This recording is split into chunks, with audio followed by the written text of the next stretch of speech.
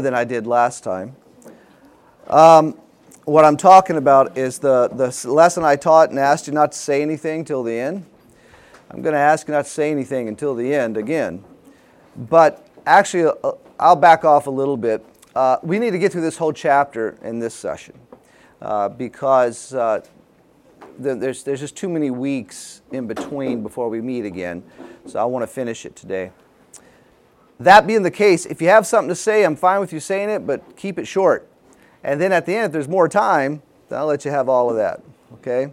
I hate to do it because you have such good comments. You always do, but I really feel like we need to get through this, so that's the way we'll do it. So let's pray. Kevin, would you lead us, please? Sure. Father, I thank you. I thank you for Kelly's teaching. I thank you, Lord, that you give us your word. I ask you to open it up to us today. I ask that your Holy Spirit would reveal things to us and that you would say to us what you want to say. In Jesus' name I pray. Amen. Okay, so just to go through the outline again real quick. We've seen the word of the Lord in chapter 1, also the activity of the Lord in chapter 1. Still in chapter 1, the faithfulness of the Lord despite Jonah's unfaithfulness. And then starting in the last verse of chapter 1 all the way through chapter 2, we saw how the Lord disciplines and restores Jonah. Then in chapter 2, we saw the Lord bringing change through resurrection, the picture of resurrection. Is that not on? It is, but I'm going to turn it up. Great. Just lay that on the table and get it out of your way. And then last week we started to look at the compassion of the Lord. We were in verse 10 with that. The outline's a little messed up. But we started in 10 and all the way through 4 is what we read. Now we're just going to concentrate on 4. So let's read chapter 4, verse 1. But it greatly displeased Jonah, and he became angry. He prayed to the Lord and said, "Please, Lord, was not this what I said while I was still in my own country? Therefore, in order to forestall this, I fled to Tarshish. For I knew that you are a gracious and compassionate God, slow to anger and abundant in loving kindness, and one who relents concerning calamity. Therefore now, O Lord, please take my life from me, for death is better to me than life." The Lord said, "Do you have good reason to be angry?" Then Jonah went out from the city and sat east of it. There he made a shelter for himself and sat under it in the shade until he could see what would happen in the city. So the Lord God appointed a plant, and it grew up over Jonah to be a shade over his head to deliver him from his discomfort. And Jonah was extremely happy about the plant. But God appointed a worm.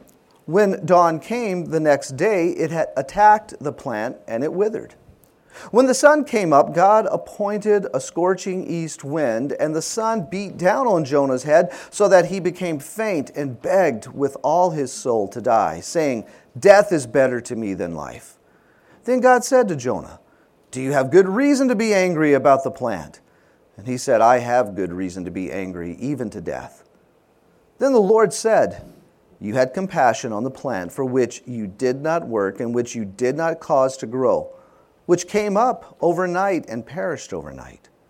Should I not have compassion on Nineveh, the great city in which there are more than 120,000 persons who do not know the difference between their right and left hand, as well as many animals?" So we see that Jonah... It doesn't end well, does it? You know, there's only 2 books in the Bible that end with a question mark. And both of them deal with the city of Nineveh. What's going on here? After what has happened, it looks like he's learned this incredible lesson, and I think he did learn a lesson, but something's not right. And something's not right with Jonah. Jonah believes he knows what's best. We see this in these 11 verses. He believes that he knows what's best. But Scripture warns us against this. In Proverbs 3:5, we read, "Trust in the Lord with all your heart. Do not lean on your own understanding." Very simple verse, one that we've known since we were children, most of us. Do we struggle with that? I know I do. Also in Proverbs chapter 14, verse 12, there is a way which seems right to a man. Isn't that interesting? It seems right. It's not so much that we go the way that just seems wrong, but we're convinced that it's right. It seems right to a man, but its end is the way of death. Turn with me to Isaiah chapter 55. There I want to start in verse 6. Isaiah 55, beginning in verse 6. Here God says through the prophet Isaiah, in verse 6, "Seek the Lord while he may be found. Call upon him while he is near. Let the wicked forsake his way, and the unrighteous man his thoughts. Let him return to the Lord, and he will have compassion on him, and to our God. For he will abundantly pardon. For my thoughts are not your thoughts, nor are your ways my ways, declares the Lord. For as the heavens are higher than the earth, so are my ways higher than your ways, and my thoughts than your thoughts." Again, I really think the book of Jonah is all about God, not about Jonah. And this is the lesson that Jonah must learn, that his life is not about himself. His life is about his God. And I think it's a lesson that we still need to learn today. In Colossians 2:8 it says, "See to it that no one takes you captive." Now as we get to the end of the verse, we find that we are to be taken captive, but not by the things that are so easily captivating. See to it that no one takes you captive through philosophy and empty deception, according to the tradition of men, according to the elementary principles of the world. Now here's where we're to be taken captive, rather than according to Christ.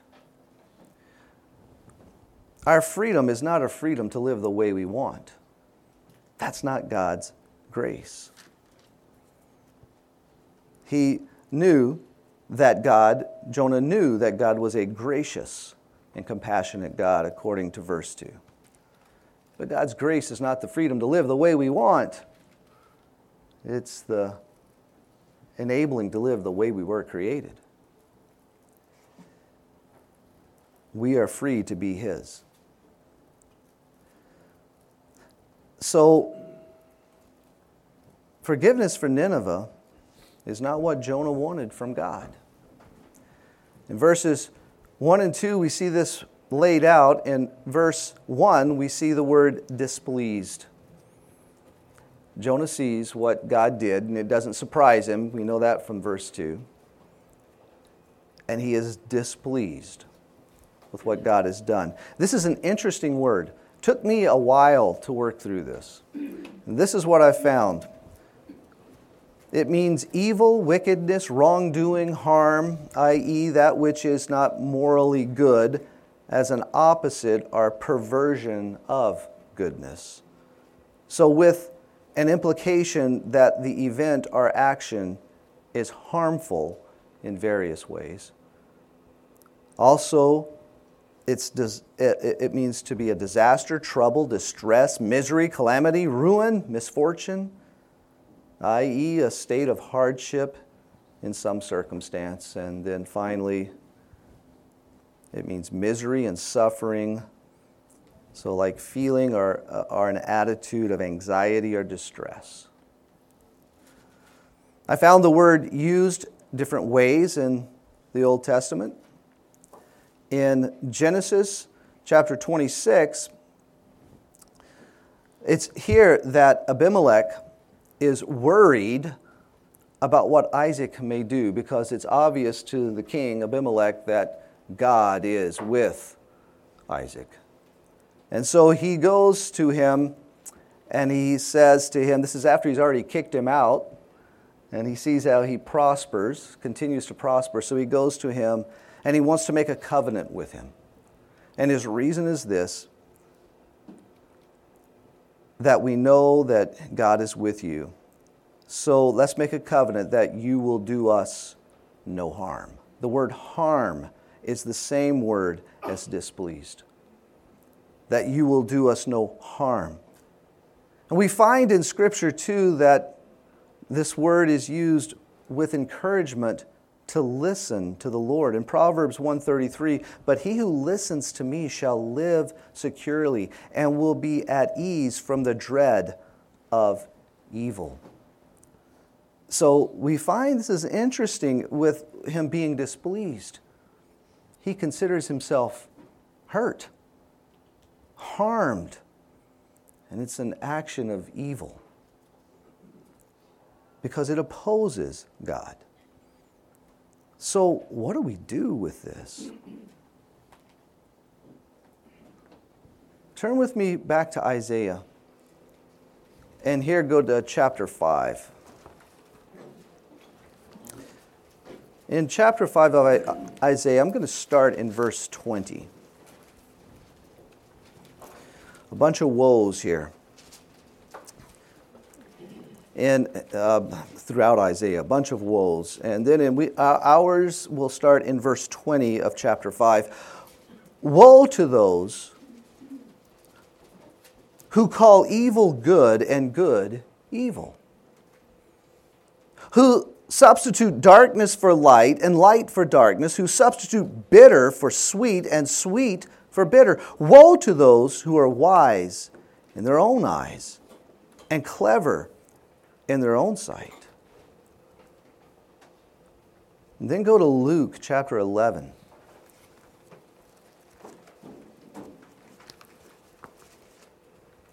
Here, the context is interesting to grasp. Jesus has been teaching, and there's a great rejection of him and what he has to say. And so this is what he says to that in chapter 11 of Luke, beginning in verse 33. No one, after lighting a lamp, puts it away in a cellar, nor under a basket, but on the lampstand, so that those who enter may see the light. The eye is the lamp of your body. When your eye is clear, your whole body also is full of light. But when it is bad, your body also is full of darkness. Then watch out that the light in you is not darkness. If therefore your whole body is full of light, with no dark part in it, it will be wholly illuminated, as when the lamp illumines you with its rays.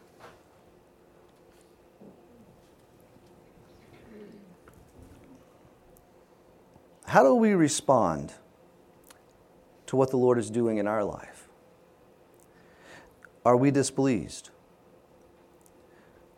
On staff at His Hill years ago, as the dean of students, we had a rule that I had to make sure was kept.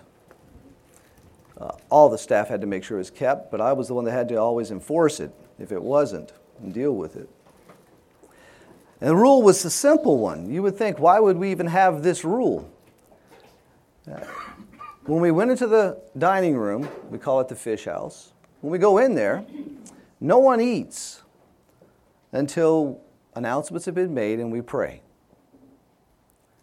Then the tables are assigned an order. It's random. And then you eat. Well, one day I'm sitting there. The girls were quite young. I had them on each side of me. My arms were around them, sitting on the benches along the walls, waiting for the announcer to come in and start the meal. When one of our students decided he had waited long enough. And he got up, he went over to the serving table and started eating food off of the serving table. I looked at him and I said, hey, called his name out. He looked over at me. I said, you need to sit down. Well, I'm hungry. Everyone in this room is hungry. Sit down. I have things I have to do. Everyone in this room has things you have to do. They have to do. Sit down. And so in front of everybody, I got on to him, made him sit down. I found out a couple of years later, he's still harbored bitterness toward me with that. One of our staff was visiting with him, and he said, I can't believe Kelly called me out for that. And the staff person looked at him and said, are you still bitter over that? Are you still displeased over that you had agreed to abide under? And he just could not be convinced that he was wrong. We often think that God's way must be pleasing for us. Now, we don't say that, right? But how often do we act on that? It's Christmas time. And I think we're challenged to think this through with Mary and Joseph. Think about what that must have been like to walk in His will, in His good, and the struggles that maybe could have been theirs as their little baby was born in a smelly barn. Pastor Stephen Davey points out that the cow in the barn didn't have a halo like so many nativity scenes show. And possibly he had to spend the evening while his wife is in labor and giving birth, he had to spend the evening chasing the animals off. Get away, get back. I know this is your feeding trough. There's nothing to eat tonight. Can you imagine? You see, their comfort did not determine God's good.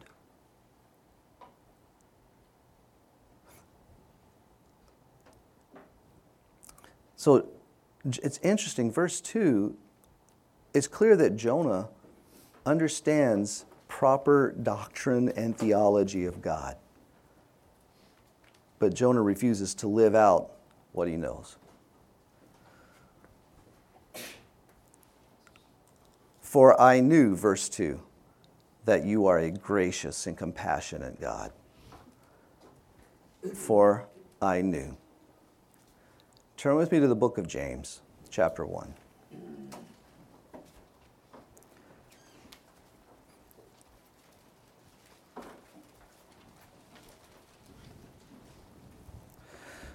In verse 19, we read this. James says, "This you know, my beloved brethren, but everyone must be quick to hear, slow to speak, and slow to anger.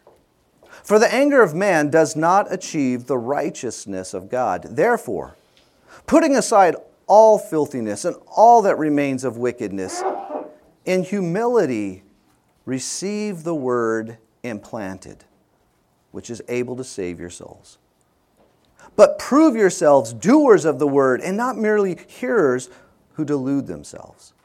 For if anyone is a hearer of the word and not a doer, he is like a man who looks at his natural face in a mirror. For once he has looked at himself and gone away, he has immediately forgotten what kind of person he was." So we're to hear the word and respond to it. We're to look intently at what God has to say. To be fixed on Him, Hebrews chapter 12. Be fixed on Jesus.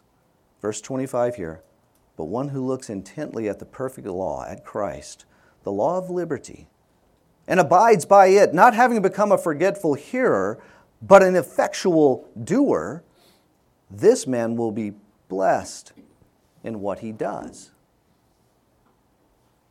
And later on in the chapter, we see that this is all a response of faith.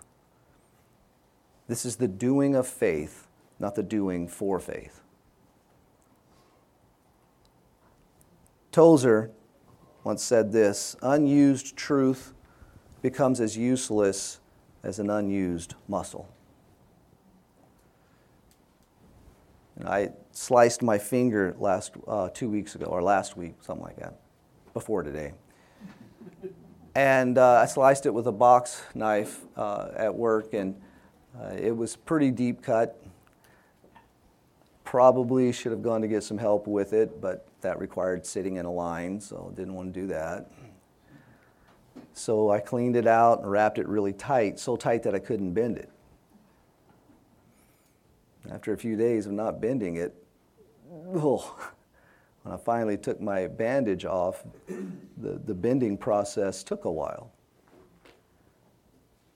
If you don't use what you've got, pretty soon it becomes useless. Still have it, but don't know it.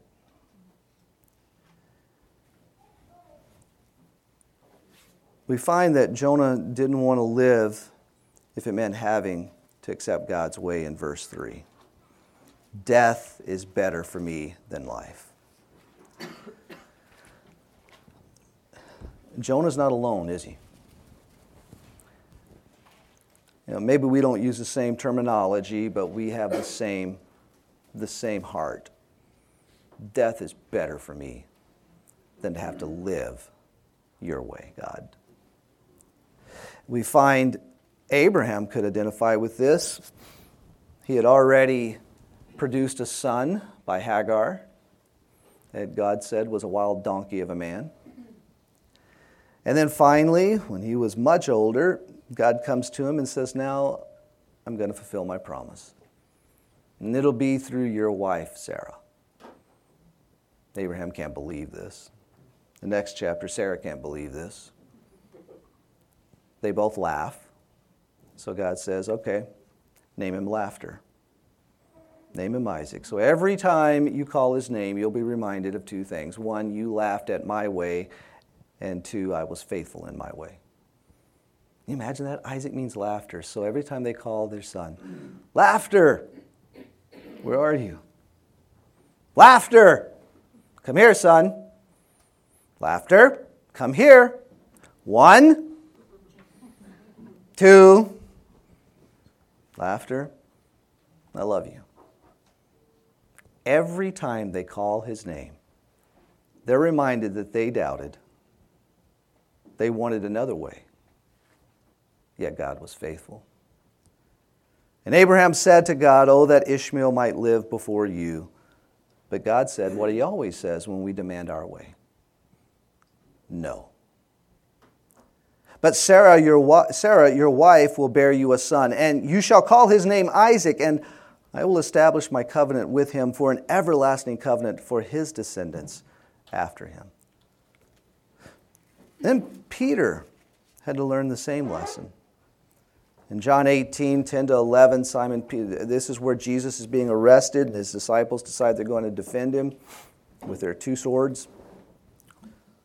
Simon Peter then, having a sword, drew it and struck the high priest's slave and cut off his right ear. And the slave's name was Malchus. So Jesus said to Peter, put the sword into the sheath. The cup which the Father has given me, and this is just after his prayer, if there be any other way, let this cup pass. Not my will, but yours be done. The cup which the Father has given me, shall I not drink it?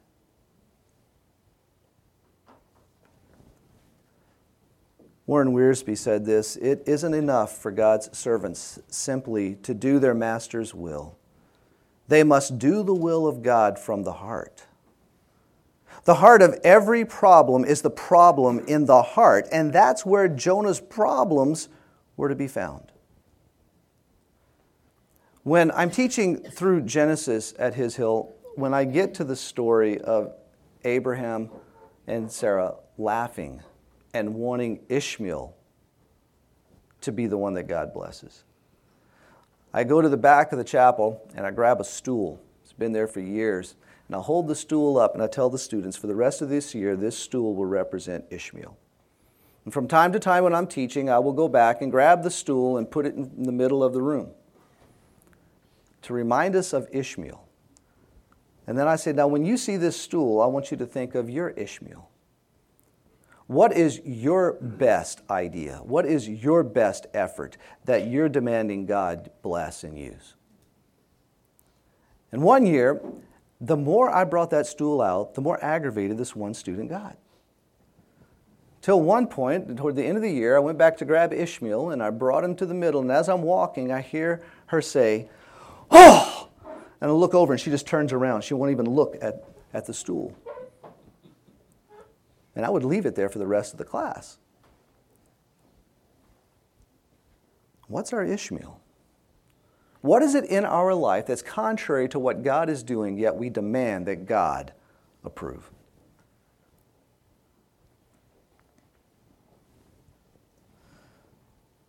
Wiersbe points out this is the problem in the heart.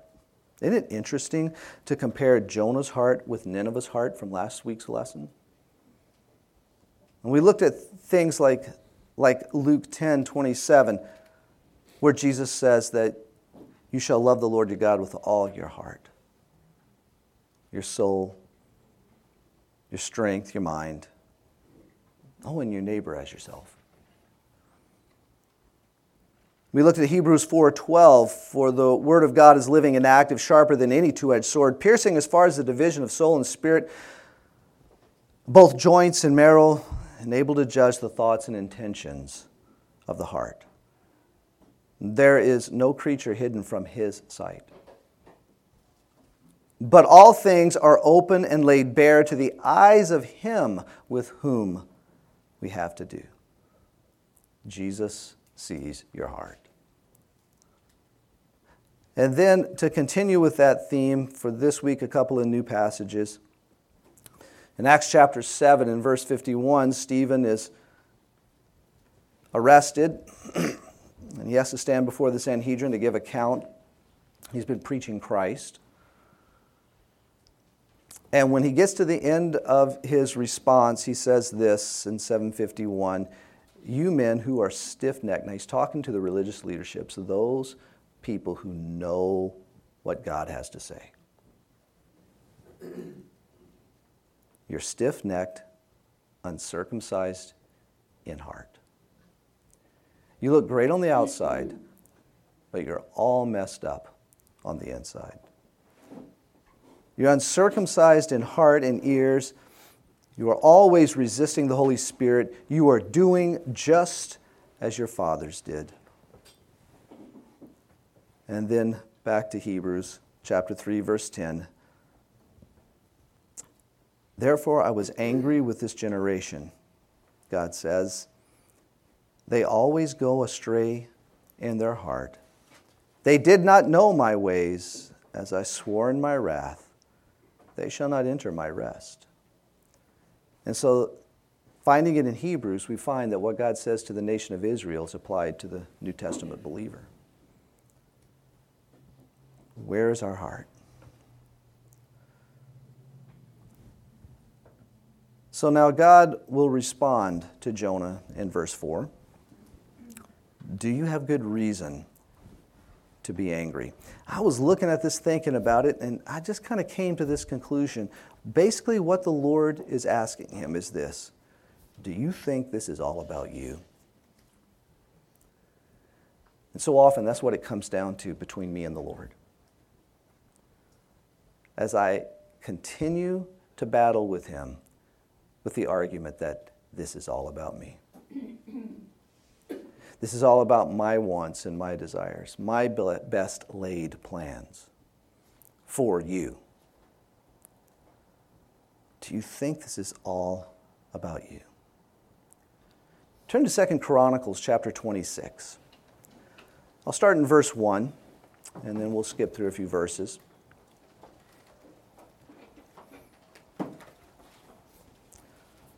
I know you guys are, some of you have got to be struggling. You want to say things. I appreciate your patience.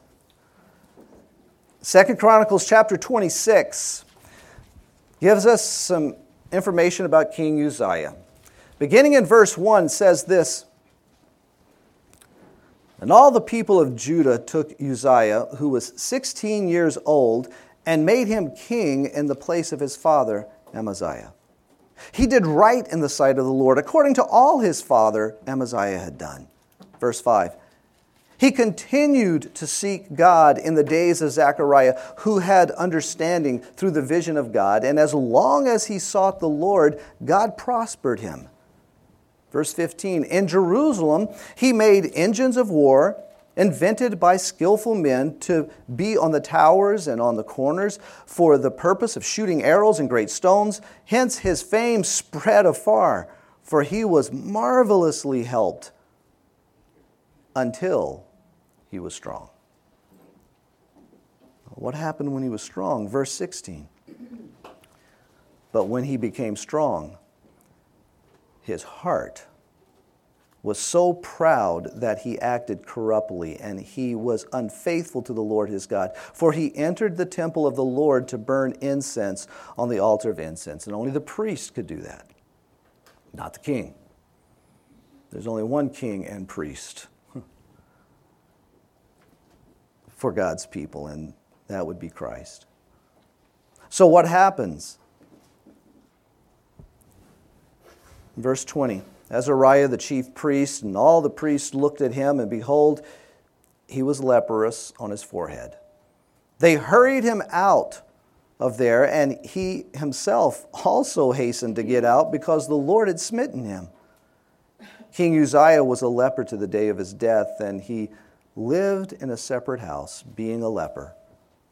For he was cut off from the house of the Lord, and Jotham, his son, was over the king's house, judging the people of the land. His heart became proud, and he began to think that this was all about him. And he lived according to what he thought. What do you think? Galatians 2:20, I have been crucified with Christ, Paul says, and it is no longer I who live, but he lives. How? But Christ lives in me. The life which I now live, and since he's dead and Christ is alive in him, so we know what life he's talking about, and the life which I now live in the flesh, I live by faith in the Son of God, who loved me and gave himself up for me. Do we think this life is all about me? Or is it really about the one who lives? So what's the response to this? Well, interesting. In verse 5, beginning of verse 5 and beginning of verse 9, we see a contrast. So let's look at the contrast. First of all, in verse 5, then Jonah. In his anger, Jonah tries to comfort himself. See how it reads there? Then Jonah, verse 5, went out from the city, and he sat east of it. There he made a shelter for himself and sat under it until the shade, sat under it in the shade until he could see what would happen in the city. So we see it begins with him building his own shelter.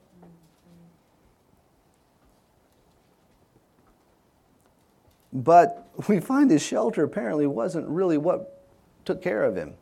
Because in verse 6, we find that even in Jonah's hard heart, it is still God who takes care of him.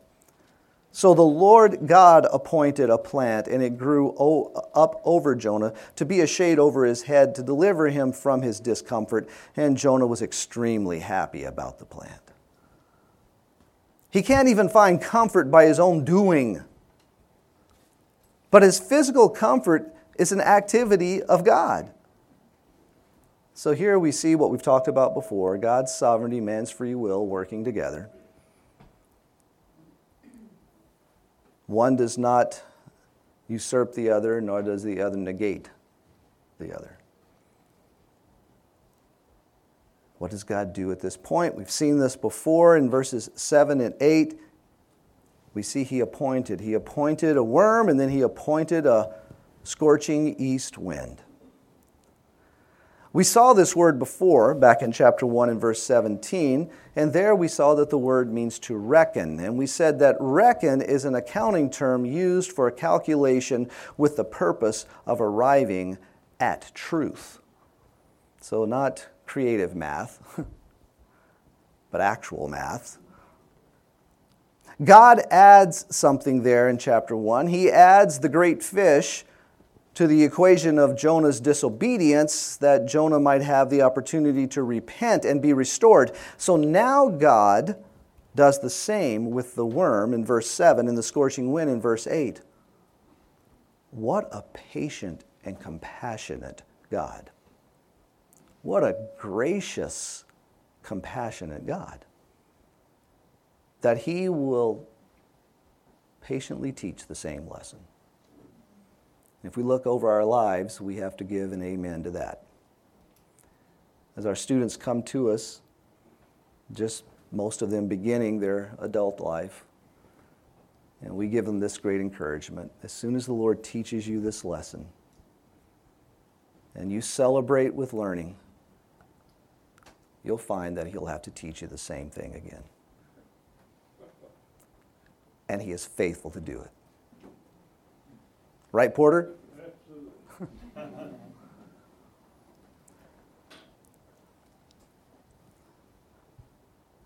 So we've seen then Jonah. Now let's look at then God in verses 9 to 11. Then God said to Jonah. God exercises His sovereignty again in this book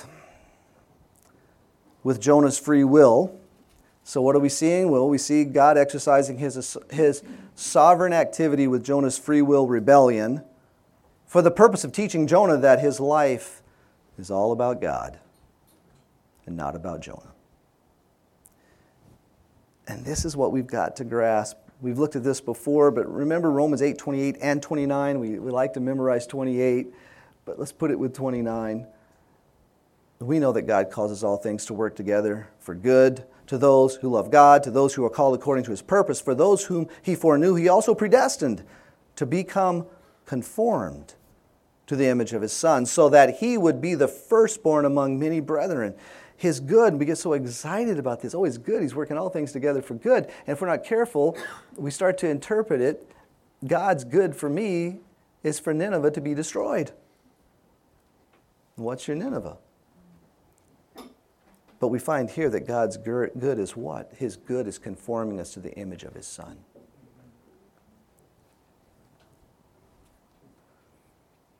I have a good reason to be angry, even to death, Jonah says in verse 9. So he goes in, he answers God's question the second time. I have good reason. So what does God say in verse 10? He says, you had compassion for what you did not work for and what you did not cause to happen. Matthew 6:19 says this, do not store up for yourselves treasures on earth where moth and rust destroy, where thieves break in and steal, but store up for yourselves treasures in heaven where neither moth nor rust destroys, and where thieves do not break in or steal. For where your treasure is, what? There your, what? Heart will be also.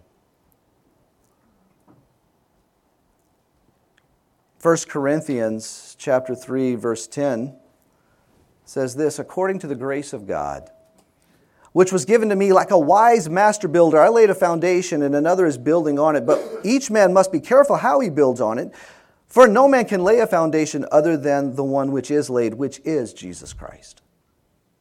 Now, how are we going to build on Christ? Now, if any man builds on the foundation with gold, silver, precious stones, so things of value, or wood, hay, straw, things not of lasting value, each man's work will become evident, for the day will show it, because it is to be revealed with fire, and the fire itself will test the quality of each man's work.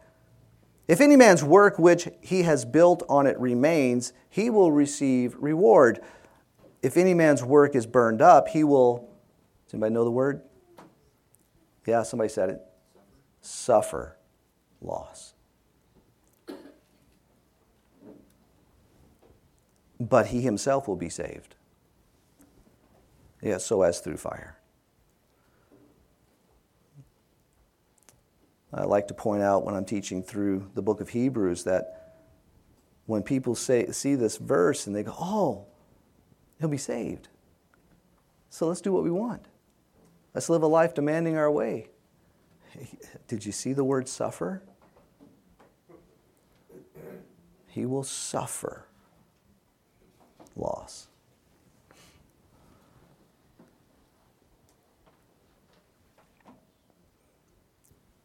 Jonah had compassion for what was not his, according to verse 10 and 11. how much more should God have compassion for what is his? It says, though God were saying, Jonah, if you can be compassionate over what you have not done, how much more should I be compassionate over my creation, what I have done? And the word compassion means pity, regard, spare. We see that Jonah's compassion is selfishness, according to verse 6. This shelter makes him extremely happy. Again, Wiersbe says this, unrighteous anger feeds the ego and produces the poison of selfishness in the heart. Jonah still had a problem with the will of God. And in contrast to Jonah's compassion, we find that God's compassion is costly, not selfish, not in a negative way, the way we use. Even God's selfishness is for our good. God's compassion is costly, and it's for his creation. In John 15, verse 12, this is my commandment, that you love one another just as I have loved you, and greater love has no one than this, that one lay down his life for his friends. And again in Romans chapter 5 and verse 8, but God demonstrates his own love toward us in that while we were yet sinners, Christ died for us. I said earlier that Jonah and the book Nahum are the only two books in the Bible that end with a question both dealing with Nineveh. And the question here is also left with us as believers. Will you find comfort in God's compassion, his grace, according to his will? Or like Jonah, will you sit in childish, selfish self-pity, expecting God to live in your image according to your will?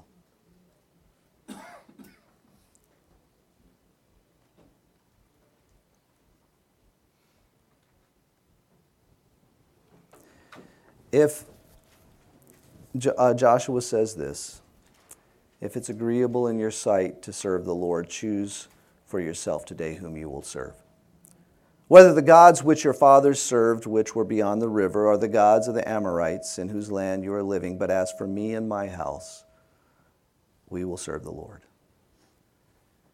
And that last part of Galatians 2:20, the life which I now live in the flesh, I live by faith in the Son of God who loved me and delivered himself up for me. I do not nullify the grace of God, verse 21.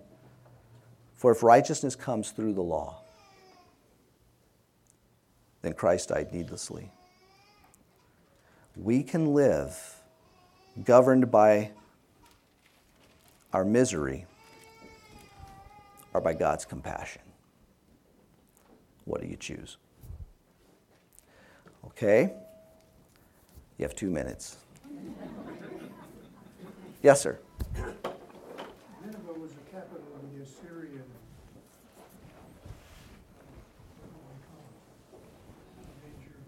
one of the major armies.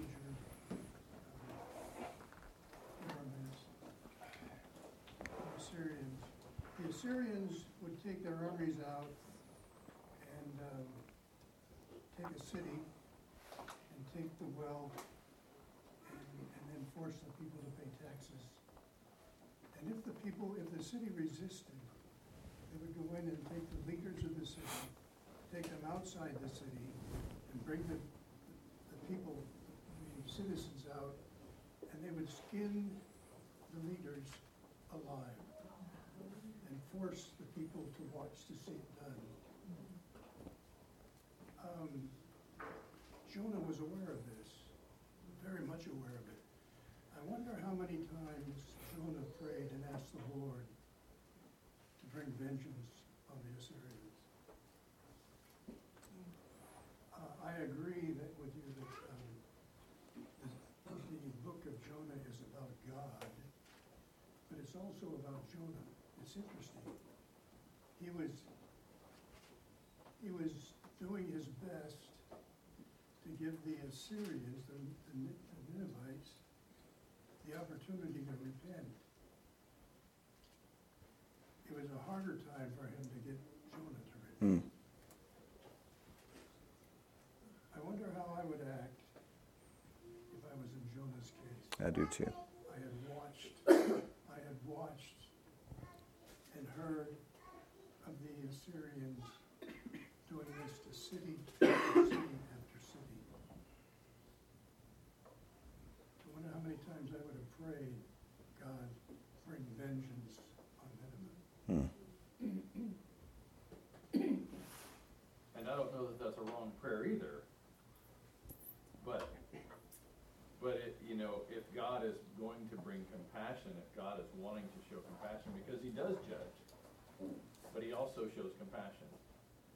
So, I don't know that it's wrong to we pray for the cessation of evil, and what they were doing was evil. So yes, but when God brings about this amazing result and they turn, are we willing at that point to acknowledge that his grace is big enough for them and for me? And that's where we struggle, I think. We also try to be the judge of righteous and unrighteous anger instead of giving it up to God. He's the one that judges the difference between righteous anger. I mean, we are human. We can be angry, but we don't make that judgment of righteous versus righteous. I don't disagree with what God did. In fact, I see him doing a work in Jonah's life that will ultimately bring him to repentance. But it was a long way to go to bring a big fish to swallow him, force the big fish to vomit him out, to force Jonah in the big fish's belly to cry out to God. It was a lot harder for God to bring repentance to Jonah than it was to bring repentance to the Ninevites. And God was faithful. Yeah. And he accomplished his work. Isn't it wonderful that God will go to such lengths for us? Yeah. God, like saying, when Jonah's like, why me, God? Why me? And he's going, why not you? I made you. I want you to do it. So he had to humble him enough for him to do what he wants him to do. Yes. Kelly, I also think about what Charlie's been covering in Matthew, where Jesus prayed 3 times, let this cup be removed from me, but not my will, but your will be done. We can pray for what we want, but also include that, not my will, Lord, but whatever your will is in purpose. It also reminds me of the story in Luke of the prodigal son, where the son never went out and did what his brother did. He's so angry that his father would forgive his brother. Yeah. Yeah. Since last Sunday in Charlie's sermon, which she just mentioned the words, I've found myself every day saying, not my will, but your will. And it just sort of puts things in perspective. We had a guest speaker, Bob Hobson. He may have preached here a couple of times years ago. He's gone home to be with the Lord now. But he used to tell us, every day I jump out of bed and drop dead and say, Lord, this is your life and your day. Where are we going? Okay, your fault. We're 3 minutes over, almost 4. Let's pray. Jeff, you want to lead us? Yeah. Father God, we